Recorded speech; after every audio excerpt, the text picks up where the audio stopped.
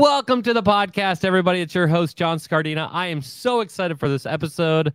I would first like to say to all my Georgetown listeners out there, Hoya Saxa. I have Mark Barbieri on here. He is the emergency manager in charge of all of Georgetown.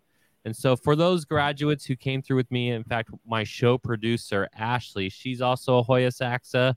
We've had lots of Georgetown people on here. So it's really, really great to have Mark on here to talk about the campus and updating. I mean, he has several campuses and look at emergency management from that perspective. So we're really excited to have him on here.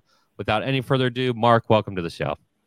Thanks, John. Welcome. And I really appreciate your invitation, and Hoya Saxa to you. It's always great to meet a fellow member of the Hilltop clan. Go Bulldogs. Yeah, for sure. So, okay. So first things first, let's, for our audience perspective, you're obviously the head of emergency management for Georgetown. How did you get into that role? Have you been there for a while? Kind of give us like the bullet points of you and your background. Sure. So I've been with Georgetown since November of 2019. Prior to that, I had spent a number of years. I worked in public safety. I actually got my start as a volunteer EMS provider in New York City and worked for the New York City Emergency Medical Services, which later became the New York City Fire Department Emergency Medical Services, and was there for a bunch of years, worked in New York City Emergency Management. And, I've been in Fairfax County as an EM with the health department, worked in DC government, worked as a FEMA contractor. So I've done a lot of bouncing around. And this position was an opportunity that came before me in November of 2019. I joined the team. It was a brand new program. They had restructured their emergency management program. And, I was basically told in November 2019, looking back through the magic 8 ball, right? Here's a program. You get all this time. You can build the program as you like and, have at it, right? Yeah. Well, that didn't last very long. And so, yes, so I've been here now for almost 3 years and look forward to talking a bit more about the work that I do. And also I'll talk a little bit about some of the work we did during COVID, because it was a big part of my existence the first, year and a half, 2 years at Georgetown. And before all of that, I need to ask there's a really famous cookie shop on Georgetown, around Georgetown. Do you get cookies there pretty often? What's the name of that shop? It's sits on the corner. It's this little white store. Do you know what I'm talking about? Insomnia cookies? You're talking about? Maybe, Insomnia? Yeah. Every time I go back to DC, my wife's like, "Hey, let's go to this cookie shop." Well, the Georgetown Cupcakes is. Oh, that's what it is. It's cupcakes. The Georgetown Cupcake is famous for the cupcakes. Yes, that's a big place. Yeah. If anybody from Georgetown Cupcakes is listening, and you can sponsor us by giving us free cupcakes. No big deal. Yeah. That's awesome. Well, okay, so let's talk about that though. So, very interestingly enough, fortuitously, you had a kind of an EM health background. Mm-hmm. Did that set you up well for COVID, or was it kind of a whole new beast? I mean, it was kind of a beast for everybody. What were some of the points of failure? I want to say points of failure, learning opportunities, and then what kind of set you up for success there? Sure. So I had the benefit of I was the lead in Fairfax County Public Health for H1N1. So I actually started there in May of 2009, and then we had H1N1 in November. So the key is don't hire Mark if you don't want an emergency to happen 6 months after you hire him. Right. So I was there for that, and I worked in the public health world in DC for a while. So I had a good deal of experience in public health emergency preparedness, and then also in general emergency management. So that helped. I also had really good relationships, as we all know, right? The old mantra, you don't exchange business cards at the incident command post. And I knew many of the players in DC and in the region, in the National Capital Region. And so, we had started getting from our experts and our global public health folks and our academic colleagues overseas kind of inklings late December, January about what was coming. And they all felt really that this was going to be significant. And so, we had started leaning forward actually in the academic community and really pushing. So the relationships we had helped, kind of leaning forward with what we understood from our colleagues helped. And then we launched like everybody else, hoping that it would not be as bad as it could have been. And then, come March of 2020, we send everybody home, we go virtual and everything that happens from there. But we basically built a public health infrastructure at Georgetown to test, trace, isolate, provide care and services to our community, particularly our student community. And that allowed us to bring students back to campus, without much of a delay and much of a gap, and kind of manage the pandemic to the degree that it allowed for educational and instructional continuity. Real quick, we're going to pause for this week's Disaster Tough endorsements. How do you spell Doberman Emergency Management? EOP, OEP, HVA, HMP, Thyra, TTX, Drone, PDA. Whenever you need an expert, Doberman Emergency Management field experts are there for support. Contact an expert at DobermanEMG.com today. The L3 Harris Extreme 400p radio solves problems and is specifically designed for emergency services. How do we know? We field tested it with medical, urban search and rescue, and collapse and confined structures. This radio is amazingly tough. Check out the L3 Harris Extreme 400p radio at L3Harris.com right now. Sawyer products offer the best, most technologically advanced solution for protection against the sun, bugs, water, and injuries. Everything from water filtration systems to insect repellents, time-release technologies, really amazing stuff. So whether you're at home, work, or at play, make sure you check out Sawyer at Sawyer.com. Okay, let's jump back in. Yeah, and just even thinking about that process, so many emergency managers, you said it perfectly, right? Like, never hand out your business card in a disaster. Well, thank goodness that you had already built up all those relationships, and it shows emergency managers don't get isolated in your job. As you move over to other jobs, you can leverage those relationships. Zach Borsch is on this podcast. He's been on here a few times. He's also the host of EM Weekly. And he always says, never burn a bridge. And I think that's so true. I mean, you're talking, by the way, your New York accent's coming out here pretty strong too. So no surprise there. But it just shows that, like, this wealth of knowledge and experience you talked about, I mean, within 10 seconds, all these different aspects of emergency services that you were a part of. And so when something does go boom, whether it's COVID or something else, you're able to leverage past experiences that I don't think sometimes emergency managers recognize in the moment of, this thing that I'm doing now can actually help me out in the future in different areas. And thank goodness for Georgetown for hiring somebody like you who had that background, who could kind of hit the ground running as fast as you did. I don't think other people were that lucky. I think there was a pretty big learning curve for a lot of EMs out there. And, my hat goes off to them as well for having to learn it so fast in the moment. And it just shows, again, I responded to Ebola in DC where they were housing patients. So I never want to do a health crisis ever again, although, that's the world we live in, right? Exactly. Yeah. So, okay, so if we know the background there, we kind of have we can touch more on COVID if you want. Dealing with emergency management from a non-public safety perspective, we've been hitting on this really hard. Emergency management is so much more than that, so much more than public safety. You as an emergency management professional, leaning on the priorities of the organization, i.e. the school, how does that shift your perspective from public authorities to organizational needs? Like, what are the big differences there for you?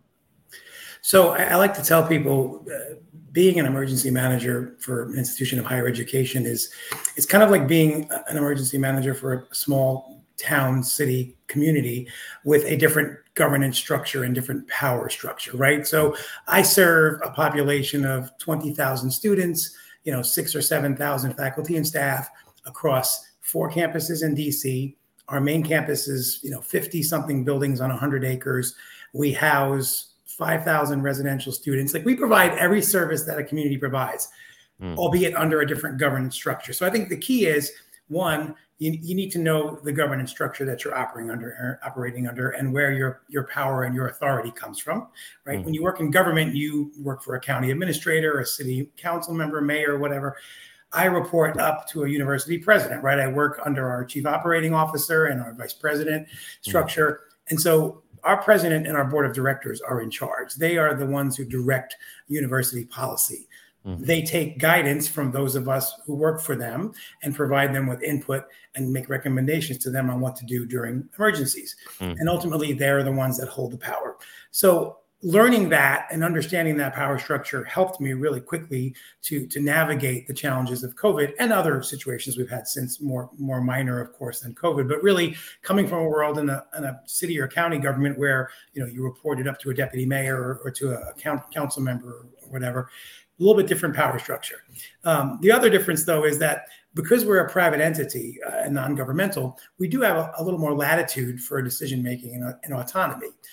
We have to follow certain guidance and certain laws for sure, but because we're private, we have the ability to be a little bit more creative and flexible than governments can be sometimes, and that helps us to lean on our academic folks to provide us with bandwidth and information that government might not have access to, that we have access to. We provide that to them, but we have it at our fingertips. So as you know, you have this expertise network within your organization that's what they spend their lives doing. They really get smart and learn about things that we don't have access to. So we find out. So I really think it's navigating all of that and putting that together and really leveraging that when you're dealing with an emergency or a crisis. That leveraging power, I'm hyper curious. Now, maybe you could tell me after we podcast. But with COVID, immediately having to jump in there and working with them, I worked at not a university, but a hospital system. Mm-hmm. A lot of PhDs. I was like the only non-PhD in the room, and that was always fun. But going there and talking with them, they want to think about things analytically and best practice. And sometimes the PhD, it's like they're so good at the one thing. And emergency managers have to be really good at a lot of different things. And so that relationship, do you feel like because of COVID, and I want to say the silver lining here, that's usually never a very good phrase, but do you think that some of the wins that COVID provided you is that they were able to see very quickly your capabilities? Did that help you build relationships? Or stepping into a new job and immediately jumping into a problem, did you guys have a growing period together? Like, what was that tempo like working with them and as a new hire in a job, because we have that problem quite a bit? Mm-hmm. I was very lucky. We actually, the whole storming, forming, norming, performing phases that we talk about in our leadership classes we take. Yes. We stormed, formed, and normed within days. I mean, like literally, we were in a conference room with a bunch of folks just outside of our university president's office with our president's chief of staff. And, our president walked in and, he went into academic mode. He's a PhD. He's super smart and he just knows so much. And he put out the whiteboard and he started mapping stuff out, and we're all giving input and I kind of played planning section chief, right? My job was to facilitate this group of experts through a process that allowed us to develop some objectives, some priorities, some goals. And a couple of weeks later, we met with our board of directors, and these are the folks who, provide lots of power and lots of money to our institution. And same thing, very iterative, very collaboration heavy process. And, I have lots of initials after my name, John, as do you. None of them are PhD, right? I have lots of initials, but my job is to make sure that when we're in that room, you're pulling information from the right people. You're getting the input from the people who have the information. And whether those people are your public works director after a hurricane or your global public health faculty lead during a pandemic, right? It's knowing very quickly who has what you need and can provide that input to the conversation and to solving the problem. So it was great. The pandemic provided a very unique opportunity for the organizational leadership to quickly get to know me and my capabilities, and for me to quickly get to know them and their capabilities. And to this day, we've been able to kind of leverage those relationships when it's dealing with situations much, much less challenging than COVID was. Love him or hate him, Tom Brady talks about the first time he walked onto an NFL game because somebody was injured. And he talks a lot about, in these moments, either you step up or it will impact the rest of your career. And you're essentially saying the exact same thing. I encourage emergency managers. I get some emergency managers who are afraid to take on jobs when a big hurricane season is coming up in Florida. Like, maybe I should wait till the hurricane season's over. Like, no, walk in there very quickly and prove yourself. It's an opportunity to show that you're all in and you want to be all in. And I call that out a lot because I have a lot of younger listeners, a lot of college age listeners on the podcast who talk about that that fear of stepping into bigger roles. Just even today, I talked to somebody who said, "Hey, I was had an opportunity to step into a bigger role. I didn't want to take that role. I said I would take the deputy role. Like, why did you do that? Don't do that to yourself. Jump in, go all in." Yeah. And so, a wonderful call out there. You're talking about the organizational structure a lot. I have so many questions about how the Georgetown organizational structure works, because you do have 4 campuses. You have the hospital system. You have a board of directors, and there's a lot of priorities there that you have to manage very well in terms of coordination. In terms of like the structure, do you have other EMs that are working for you in each of those areas? Who do you report to? Like, just how does that structure work out of public safety when the lines of authority are usually pretty clear? Sure. So I report to our university associate vice president for public safety, and he oversees police and threat assessment and international safety and emergency management are his downstreams. And so we work very collaboratively across our university structure to do emergency management activities. I have oversight over all of the emergency management programmatic activities at our main and medical campus, at our law school, at our School of Continuing Studies, which is where you attended, and our new Capitol campus. We have on the main campus, MedStar Georgetown University Hospital. They are a partner, but the hospital has their own emergency manager who I work very closely with. So Makes sense. he and I have a great relationship. I have several direct reports. We're a small team, like most emergency management shops. And we are in the process now of actually expanding our operational footprint, because we're building new office space downtown. So we'll have some office space downtown, and then we'll retain our office space and our EOC up at the main campus. So we'll have the ability to be closer to what's happening at the Capitol and the law school and all of the activities downtown. Georgetown, as you may or may not know, it has a shared governance model. So we have administrative leaders, and then you have faculty leaders. The faculty has a say in how the university is run, a very important say. And so when you have issues that require policy guidance and direction, the faculty input is often very important, critical to making those decisions. And so through our provost and through that structure, we involve our faculty in everything that we do. But then on the administrative side, our chief operating officer and our other leadership structures, obviously their role is the financial and the operational sustainability and efficiency of the university. So it works quite well. And we are very fortunate to have a really good relationship with both sides of the house, as I say.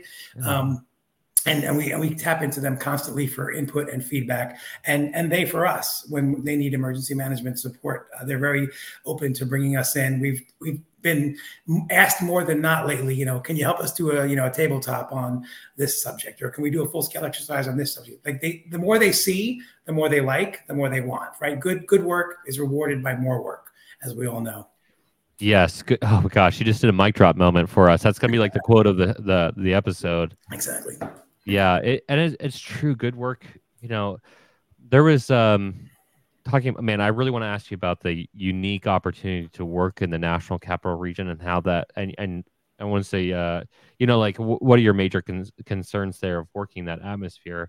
But as we're thinking about that, good work leads to more good work. There were 2 moments at the National Cancer Institute where I worked in DC that really stood out. The first one was predictive analysis. You never want anything bad to happen, but when bad things did happen, I had successfully predicted it because I talked to all the stakeholders involved. We had a brick wall that, engineers were worried that was going to freeze and thaw, and if it broke, it was going to take out the power in one of our hospitals on NIH campus. And so I put that in there. We put an MOU for dry ice. It's the largest MOU in the National Capital Region for all their negative AZ freezers. And that winter froze, broke, thawed, boom, the whole deal. They're froze, thawed, broke, right? And took out the power to this research hospital. And yet within an hour, all the dry ice started coming in. And so okay, this kid did something good. So I capitalized on that. And then the second one was an Earth Day event. And I've talked about this a few times on the show, so I won't bore you too much. But essentially, we made an interactive a model using it's called an augmented reality sandbox for those listeners. And the director's kids were there, and he loved it. He's like, oh, okay, like here's again, this was 10 years ago.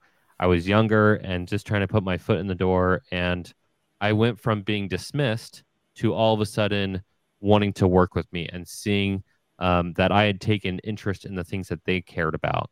And you're talking a lot about that, and I hope that for those listeners out there who essentially are either in that opportunity right now or need those opportunities, whether it's a disaster, i.e., power outage in a hospital or COVID, or it's an Earth Day event, there's opportunities to find wins there. Gosh, you talked about having multiple bosses. I have one now. It's my wife. And I'm so happy that I just get clear direction from her. But in terms of the National Capital Region, Georgetown is pretty close to that beltway, if not within that beltway, and has to worry about the big boom stuff, right? 9/11 level risk, as well as maybe, you have several campuses, political unrest or protests, whatever it may be, that may turn into something else. Caveat here, I just want to note that I'm okay with protests as long as people stay safe and healthy and all that. But looking at all those considerations, being in the Capitol, what keeps you up at night, and how are you addressing those concerns? Sure. Well, I mean, I think your point is a good one, and we did a lot of work actually prior to and immediately after the 2020 election to prepare ourselves for the impact of that, and also to educate our student population primarily about how to safely take advantage of opportunities to express themselves, and many of them did, and also to really advise them how to keep themselves safe while doing so. So that's always a big concern, and particularly at our Capitol campus and our law campus, which are literally blocks from the U.S. Capitol. Our law campus had to, kind of do a little shelter in place during January 6th. Had so many incidents so fast after you got hired. Yeah. So they, that is a learning moment for them. So I think that always keeps me up at night is the threat of bad things happening in our region. But the other thing is our region is so interconnected through a transportation infrastructure system that is challenged on a good day. And when you have metro construction or a snowstorm or anything going on and a federal workforce of several thousand in DC, it can complicate almost any response and recovery situation. So just the nature of how complex our region is from a transportation perspective, from an infrastructure perspective, from a communication perspective. I live in Fairfax. My daughter goes to school in Fairfax. I work in the district. We have friends. My sister-in-law lives in the city of Alexandria. This interconnectedness exists everywhere in this region. So, managing that and making sure we do a good job in coordinating that. The plus, though, just real quickly, is that the National Capital Region is by far, and I have 13 years experience working here in the NCR, by far the most collaborative region I've ever worked in and seen. And I worked in the New York City area for years. We do an amazing job here of collaborating and partnering. We're at the table monthly with our fellow emergency managers, with our fellow public safety professionals, planning, coordinating. Next week, I'm going to be at a food and water sustainability infrastructure resilience supply chain type workshop where we're going to look at how do we feed the region after, God forbid, something like an Ian. So we do a lot of planning and practicing and coordinating together, and we have a lot of experience responding together. So I think that all really makes us well suited and well prepared for things that could happen. So I'm not kept up at night by the inability to coordinate and collaborate. I'm kept up at night more so about just this, community complacency is something that concerns all of us in the field of emergency management. When people don't take seriously, I heard your episode last week about Ian, which we all know now how that turned out. But just people not taking seriously what we tell them, when we educate them, when we try to work with them, and I worry that people get that fog and they start to check out, and we're not reaching them the way we need to be reaching them. Well, there's warning fatigue, there's disaster fatigue, and I think there's another problem out here. So you have the good people who have fatigue, but then you have the negative actors. I would call them evil personally, but you have the other side of the house who is becoming more brazen and creating targets. And on the positive end, I agree with you. I really miss being in the National Capital Region. There were so many opportunities to network and coordinate and take classes and to gain. And it was one of probably the best reasons why I've excelled so much in my career, because I had so much access to great people and great ideas and great training, so much that I was able to get ahead a lot faster than what I would have if I would have been in an area that didn't have those opportunities. And at the same time, the reality is, you have the White House there, you have the Capitol there. There's still a lot of things, and you're a university, and you're a Jesuit university. And by the way, again, Hoya Sachs and myself, I love all those things, and yet there are concerns that emergency managers need to address. In terms of the coordination pieces, who are your go-to people? Like whether it's stakeholders or otherwise, who are your go-to people if you think you're going to have an incident or you're starting to plan? Sure. Well, internally, we have what we call our emergency response team. And these are the leaders 2 to 3 deep across our organization that deal with facilities, dining, transportation, public safety, communications, like risk management. They're the go-tos. And that group comes together regularly to plan. And when we respond, those are the folks who are around the table virtually or physically in our EOC. Then it's the district partners. So we work very closely with the District of Columbia Homeland Security and Emergency Management Agency, DCH, SEMA. They are constant partners in our planning and collaboration efforts. So when something's happening with us or even with them, they do a very good job of pushing out and coordinating. So they'll get people on a coordination call, public safety, private sector, non-governmental partners. They'll have collaboration calls. We did one for Ian. We did one on the 6th of January. I mean, anytime something's coming or happening, they use those coordination calls to get us all up to speed and get that common operating picture out there. We have access to the Web EOC portal, the system that they use. We can have resource requests going back and forth, situational awareness going back and forth. So they're a big one, right? They're our EM counterparts at the district level, at the state level. Then there's our fellow universities. So in the National Capital Region, we have a consortium of universities. So, 16 or 17 of the schools throughout the region, Northern Virginia, Maryland, DC. And we have our own emergency management committee as well. And I'm actually co-chair of that. So we get together a lot. We do planning, we do coordination. And then when we respond, they're the ones we bounce things off of. What's George Washington doing? What's George Mason doing? During COVID, in the lead up to COVID, we spent a lot of time talking to our university partners because we were all getting different guidance from different states, different government entities, and we had to distill it down to what does it mean for our organization? What does it mean for our university? And so having the opportunity to sit around the table with your counterparts at different universities really helps. So those are kind of the key folks that we work with internally and externally. I know our police department, works with DC police. They all have different, subsets of their partners, but that's kind of where the EM world we go. Yeah, that's really fascinating to think about because of where you're at, all the jurisdictional changes, all the needs and all the priorities. Taxation without representation in DC. you got everything, right? So it really is an amazing case study. I often tell people if they want to be challenged in emergency management, go to higher ed emergency management. In my view, campus style emergency management is the most complex style of emergency management that we have. You have to work. Yeah, I mean, you're really forced to work with so many different groups, a lot of different priorities, a lot of different needs. You have a student body who are young and they're becoming adults and they're trying to explore and express themselves, as well as people who want to do their research. And you have people who are looking at the business. You have and now you have to deal with jurisdictions and laws and everything else. DHS Safety Act, if you have stadiums and all this different stuff. And yet, even the National Capital Region, those universities, Georgetown obviously included as a highlight there, have an additional complexity of where it is in the country. I had Kelly McKinney on here from NYU, same kind of thing. NYU has hospitals and campuses, and it's in an area that is highlighted by a lot of different things and a lot of different people with different needs. And to be aware of all of that has to be, I wouldn't say overwhelming, but wow, like you have to be really on top of your game.